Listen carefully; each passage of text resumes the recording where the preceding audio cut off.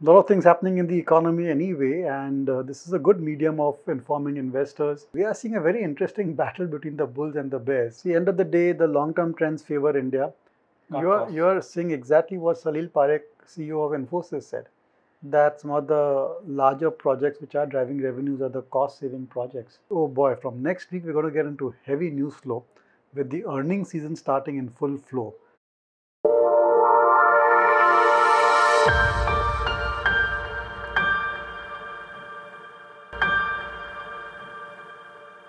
Welcome to the first podcast. This is the first in hopefully a long series where every week we outline what's happening with the Indian markets, the Indian economy, and Indian finance. And, we're really excited to talk about this subject. Absolutely. A lot of things happening in the economy anyway, and this is a good medium of informing investors and everybody who's interested in the Indian economy. So it's a great start, Varun. Yeah, thanks, Dad. So, let's start right at the top. Flat week for the markets. Not much change. I think Sensex and Nifty have barely moved by 0.2% down, which is really nothing. Any big news flow in this week that we should talk about? Yeah, of course, we can talk about the news flow, but first let us understand why the week was generally flat. And while the week to week number, point to point, was flat, but there was a lot of volatility on various days. And we are seeing a very interesting battle between the bulls and the bears over here, and where the FIIs have been selling stock, but Indian domestic investors, retail as well as institutional, they've been buying whatever stock can be absorbed. And as such, it was a light week in terms of news. But oh boy, from next week, we're going to get into heavy news flow with the earnings season starting in full flow. And that's going to be a very important earnings season. And we can expect a great deal of volatility in stock prices and the Nifty. So let's look forward to a good week. But first, the important headlines for last week. I think that one of the most important headlines, and this has been capturing investors' attention a lot, is the inflation rate. So the inflation rate in USA was lower than what the street was expecting, what economists were projecting. In India also we had a lower interest rate as compared to what the economists were saying. And now there's a good chance that the US Fed also reduces its increases in interest rates, and the Indian RBI may go in for a pause. There's a 20% chance, as per the polls, that they may pause when they meet again in February. So that I would say is the most important highlight. Apart from that, we had numbers coming in from TCS and Infosys. These are the flag bearers of the IT industry. A lot of investments are in these companies, and I thought both these companies came with very good set of numbers. But these stocks had rallied before the results came through. When the actual numbers came through, we saw a mild correction in it. But the numbers qualitatively, quantitatively looked good, but they're historical, and the managements did point out that there could be some headwinds going ahead because of the macroeconomic conditions.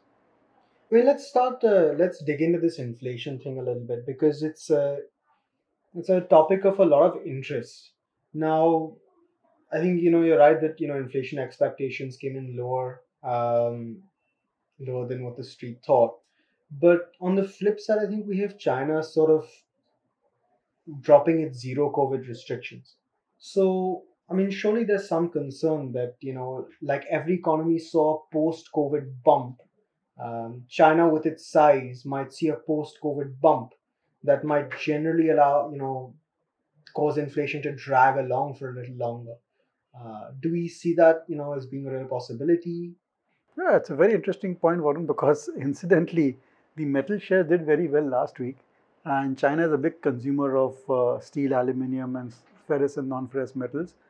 And I think that once their economy starts to do better, and hopefully the property market also improves over there, construction picks up, it'll certainly have an impact on the global economy as far as commodities are concerned.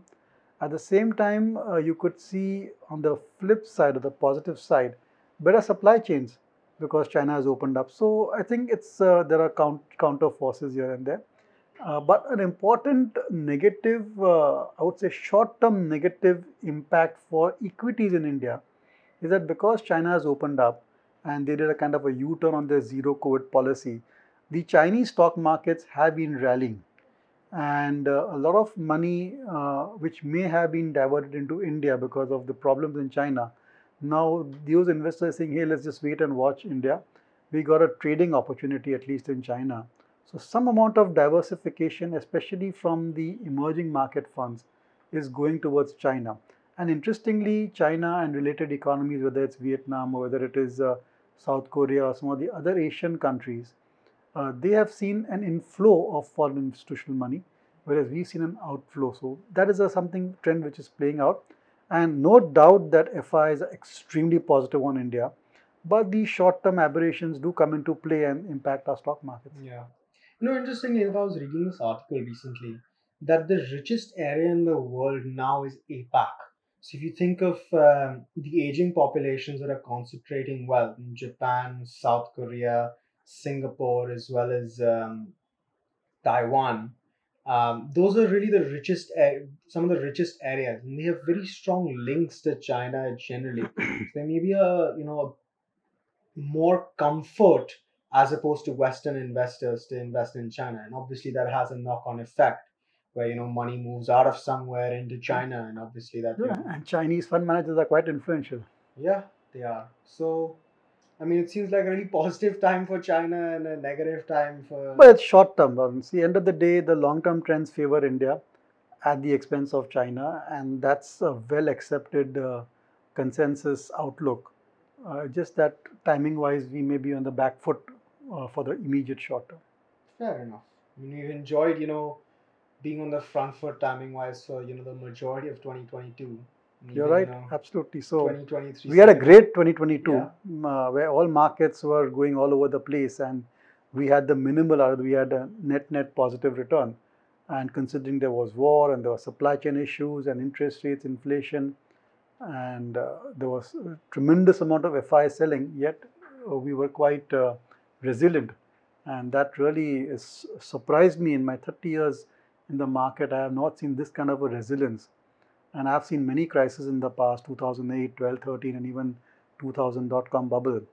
And if something similar would have happened maybe 10, 15 years ago, I would have bet my money that the Indian markets would have tanked by at least 20%. But yeah, they're up actually for the year. Yeah. But I think there's a really interesting reason why that's happened. Because if you look historically, India's big vulnerability to the global economy is our giant energy imports.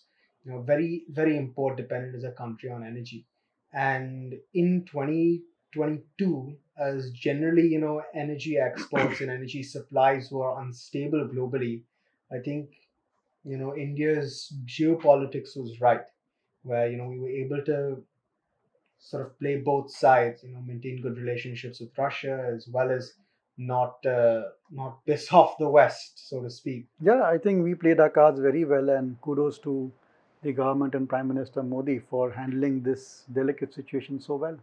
Yeah, yeah.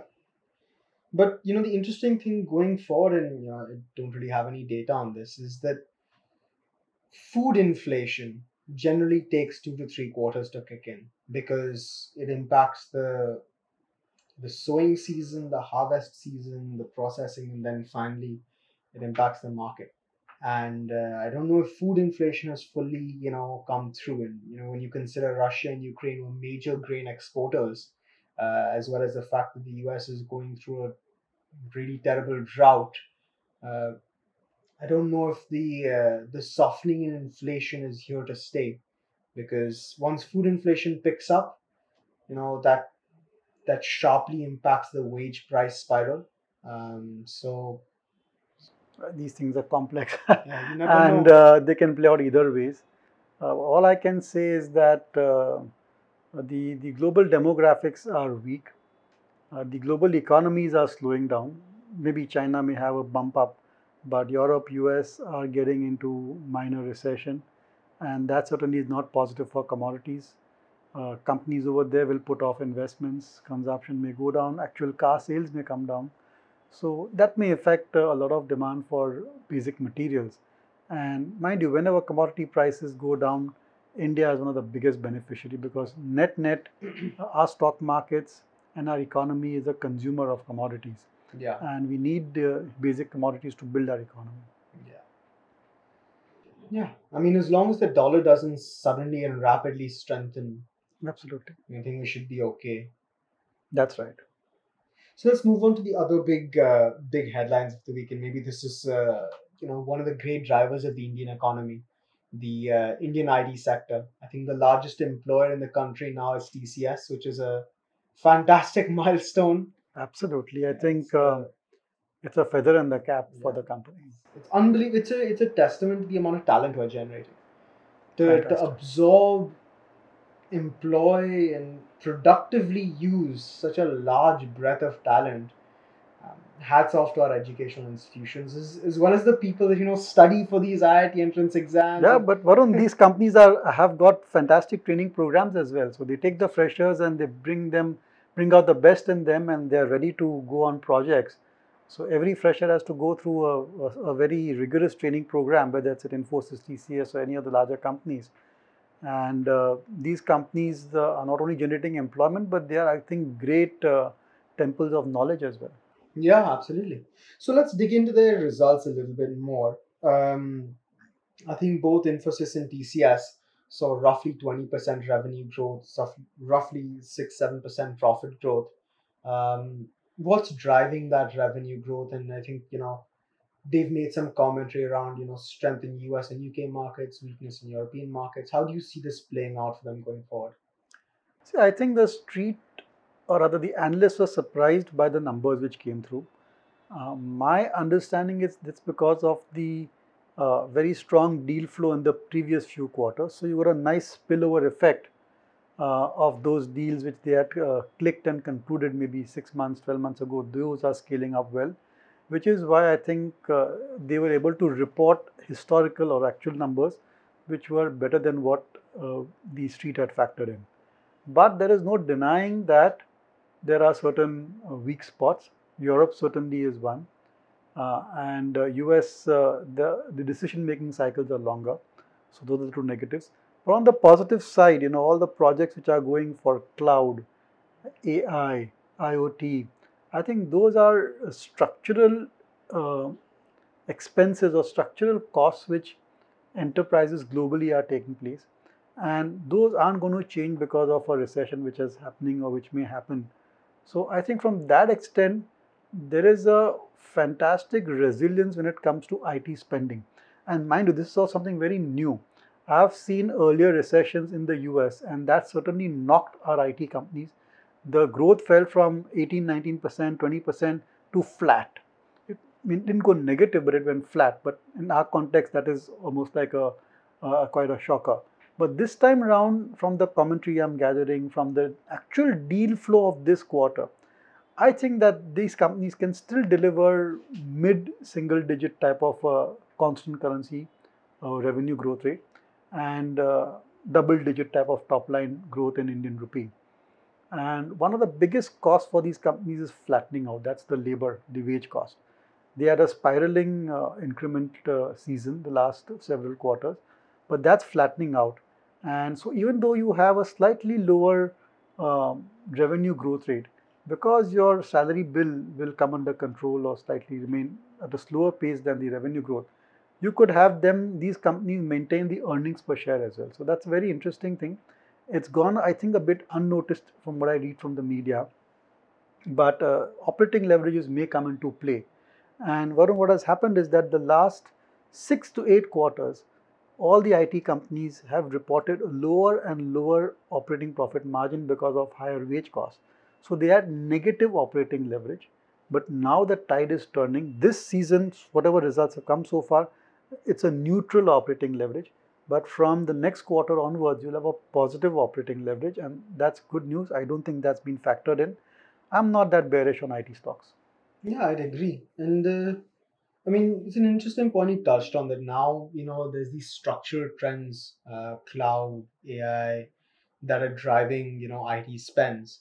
The interesting thought that I'd like to get your comments on is that obviously a lot of IT spends are now, they're a requirement for companies. You can't, if you're a modern enterprise, you can't, be operating without software. And a lot of that requires maintenance, upkeep, stuff like that. And in recessionary times when we're seeing cost cutting play out across the US, we're seeing job losses across the US, UK, Europe.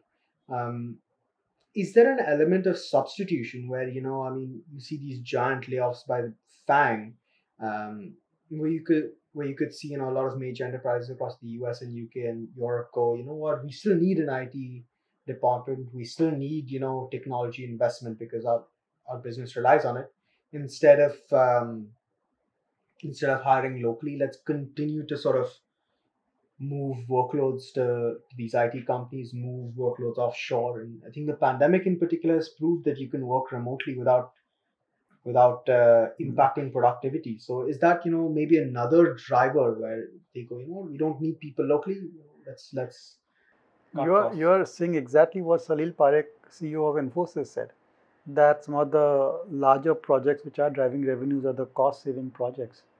And at times of recession, companies want to tighten their belt. And I think our IT engineers can play a very critical role over there. So that certainly is a trend. But I think that broadly, um, you should not expect runway growth for them. But certainly, I think that Indian IT industry will manage this recession, if it were to happen, far better than anything they've managed in the last 20 years or so. It'd be interesting to see though. I mean, the last because I think if you look at the Indian IT industry's history, there's a couple of different booms. I think first was the Y2K boom up until the 2000s, which really drove that growth. And I think there was an offshoring boom at some point that really drove that growth. Um, is this like offshoring boom 2.0, or this is a completely new animal? Well, I think the thing in IT is that every few years there's a new wave, new technologies, and that's where Indian IT companies tend to benefit. But enough about IT, Varun. Did you see the pictures which came in the Auto Expo, which is taking place in Delhi? I think some very very exciting models coming through. And look, I'm a great fan of the auto industry. I think almost after 5 6 years of stagnation, we are seeing very good numbers coming in from the passenger vehicle side. And we had some superb new models come through from Maruti, from Tata Motors, Mahindra and Mahindra. And more interestingly, so many new two-wheeler companies launched their electric vehicles as well. So I think the Indian auto industry also is coming to life over here. And I'm quite pleased with what, I mean, I wish I could have gone over there, but I saw so many videos of so many launches and I was quite impressed. And I think that the Indian auto industry is perhaps hitting a nice purple patch. Next few years could be fantastic for them. And thankfully, the new models have captured the imagination of the consumer. It's really driving aspiration to own a high-end passenger vehicle or to go for an electric scooter. And these things are really exciting the consumer. And I think auto is a very big engine for the economy. That's doing well. And then you have real estate also, a lot of news flow coming from real So estate as I well. have an interesting question here, right? It's a bit of interplay because we know that banks now in India are at also at a really great place where you have got rid of all the bad loans. They have decently sized balance sheets, and we're expecting to see sort of an expansion in credit growth, particularly tilted towards retail credit growth.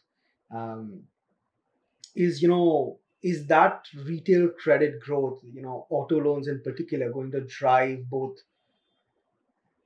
loan growth for banks as well as vehicle and sales for auto companies? Because it seems like there's a natural marriage here, because these large ticket purchases, they And I often. want you should add in real estate to it because And real estate, yes, of course.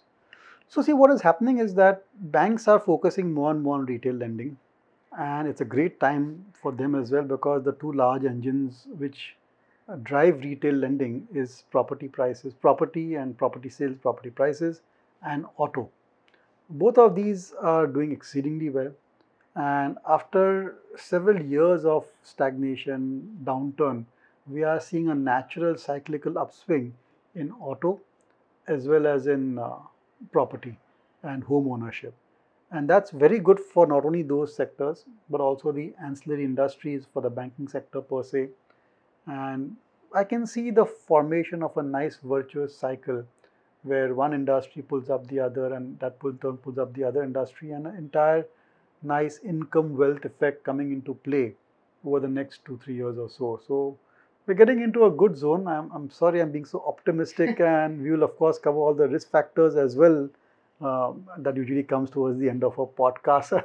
Hopefully by then people are so much into positive frame that Or they they just dial out and they don't yeah, listen to the risk exactly. factors only. Yeah, that's true. Alright. Well, I think we've spoken quite extensively about what's happened this week. Anything to look out for next week? I think obviously results season. That's right. It's going to be all about the next 4 weeks is going to be all about results. Googlies, there'll be a few bouncers. There'll be companies which you will look at their numbers and jaw-dropping figures may come. And there are ones where you feel, oh, what has happened over here? Why did we get it wrong? So it's a great time, and I think investors do not really understand the importance of these earnings season. Uh, I would say that the earning season is a good point in the year to have a good hard look at your portfolio. We keep talking about reviewing your portfolio all the time, and people say, how frequently should we review? We are long-term investors. Why should we review? Those also, there are some who think like that, and there are traders who say, I want to look at my portfolio every day, every week, every month. But a sensible way of reviewing your portfolio is during the earning season, because you know what stocks you own, and as soon as the company declares its results, it's a good idea to read up on what the results are. These days, there are analyst calls, there are fantastic management discussion reports, there are analyst reports as well, and they are concise, they are detailed, depending upon your time. You should read up on the companies you own, what performance they have declared for the December quarter, and then review your holdings. So what I'm giving you is a nice system of managing the review part of your portfolio. That every time a company declares a result, read about it, take a call whether you want to remain invested, buy more or sell. You know what they can do instead of all of that work? Listen to this podcast. We hope so. Yeah, I hope so. All right. Any bellwethers, any canaries in the coal mine, any companies in particular whose results you're looking forward to seeing next week? Well, not particularly next week, but oh boy, I'm looking forward to the bank numbers across the board. On Saturday, we have HDFC Bank, and I think that, I wouldn't want to bet the bank, so to speak. I think they'll give it good set of numbers. HDFC Bank, I just want to highlight here, it's one of the largest banks in India. Huge balance sheet size, 12, 13 lakh crores. And yet they grow at rates which are higher than the smaller banks, which are higher than the entire industry as well. And they grow whether Hold that thought. Let's talk about HDFC Bank once the results come. Okay. Let's not make predictions that we can't we can't back. Let's give people something to tune into next week. That's a good idea. All right. Well, I think that's everything that we have to discuss today. Good. I think we had a great podcast, Varun. Yeah. And we covered many topics. I hope you guys liked it and keep following us. Yeah, please. I think what YouTubers do nowadays is please like, share, subscribe, follow. That's that best. Yeah, that's everything you can do. All right. I think we're done for today. Thanks Thank you. a lot.